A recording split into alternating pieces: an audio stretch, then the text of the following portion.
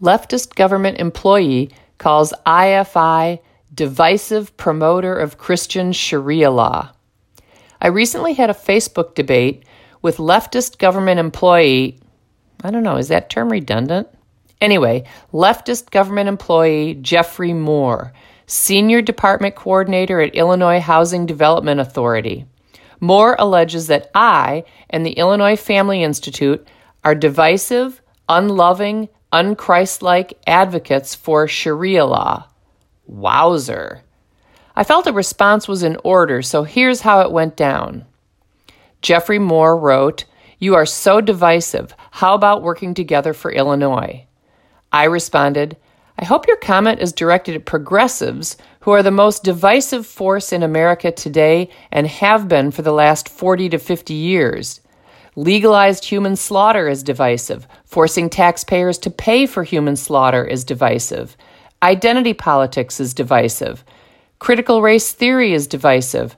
Judging people on the color of their skin rather than the content of their character is divisive. Demands for reparations are divisive. Legally recognizing intrinsically non-marital unions as marriages is divisive.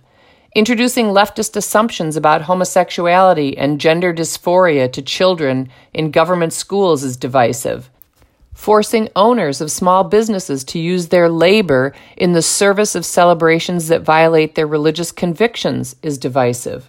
Forcing Christian adoption agencies to place children in the homes of men and women who affirm as good that which God condemns is divisive.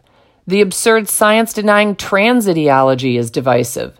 Sexually integrating private spaces is divisive. Forcing people to use incorrect pronouns, that is, to lie, when referring to men and women who pretend to be the sex they are not, is divisive. Allowing men to ruin women's athletics is divisive. Allowing Illinoisans to obtain falsified birth certificates and driver's licenses is divisive. Deplatforming conservative speakers is divisive. Misnamed safe spaces are divisive.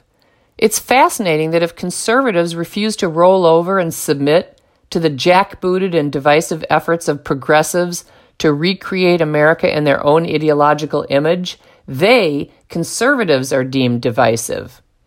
Jeffrey Moore replied, "Lori Higgins, your Christian Sharia law is unconstitutional." I responded, "So you lost the divisive argument and are lodging a new and equally hilarious complaint. Specifically, what unconstitutional Christian Sharia law have I proposed, and how specifically does this law violate the Constitution?" Jeffrey Moore wrote, "Lori Higgins, you are still divisive and you are putting your religious views into civil matters. Our founding fathers had you in mind when they separated church and state.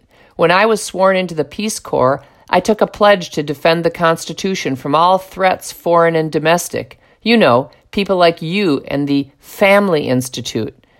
Be careful, your religious dogma has turned you away from being Christ-like. God bless you. I hope you find your way back to love." I replied, "Duly noted that you did not identify one Christian Sharia law proposed by me or anyone else. You evidently assume that love has no intrinsic connection to truth, but such a view is not biblical.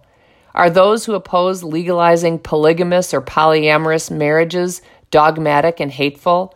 Are those who oppose allowing two loving brothers to marry dogmatic and hateful? When the bill comes down the polluted pike to legalize incestuous homosexual marriage, what if some of the people who oppose it are atheists and some who oppose it are religious? Do only atheist opponents get to vote against the bill? The phrase separation of church and state is not in the Constitution. It's in a letter from Thomas Jefferson to the Danbury Baptists. He was assuring them that the government would not intrude into their free exercise of religion. People of faith are not constitutionally prohibited from having their faith shape their political decisions.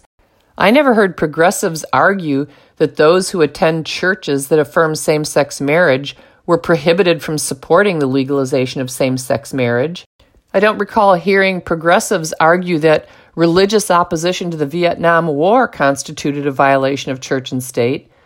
And I never hear progressives caterwaul that Dr. Martin Luther King Jr. violated the separation of church and state when he opposed civil rights violations for explicitly religious reasons. Nor do they berate him for saying this in Letter from Birmingham Jail, and I quote Dr. King, "How does one determine whether a law is just or unjust? A just law is a man-made code that squares with the moral law or the law of God," end quote. As I have written before, people from diverse faith traditions and no faith could all arrive at the same position on a particular public policy. For example, although Orthodox Jews, Muslims, Catholics, Baptists, and atheists may all oppose abortion because they value human life, the reasons for that valuation of life differ. If there is a secular purpose for the law, for example, to protect incipient human life or to support the inclusion of sexual differentiation in the legal definition of marriage, neither of which are necessarily or exclusively grounded in religion, then voting for it does not violate the Establishment Clause of the First Amendment. The source of the various parties' desires to protect incipient life or defend a view of marriage is no business of the government.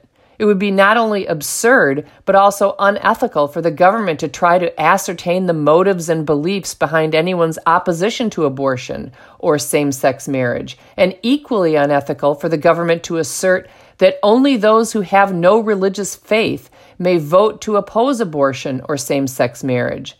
Such an assertion would most assuredly violate the Free Exercise Clause of the First Amendment. What is prohibited are laws pertaining to matters that are strictly and exclusively religious, which neither marriage nor human slaughter are.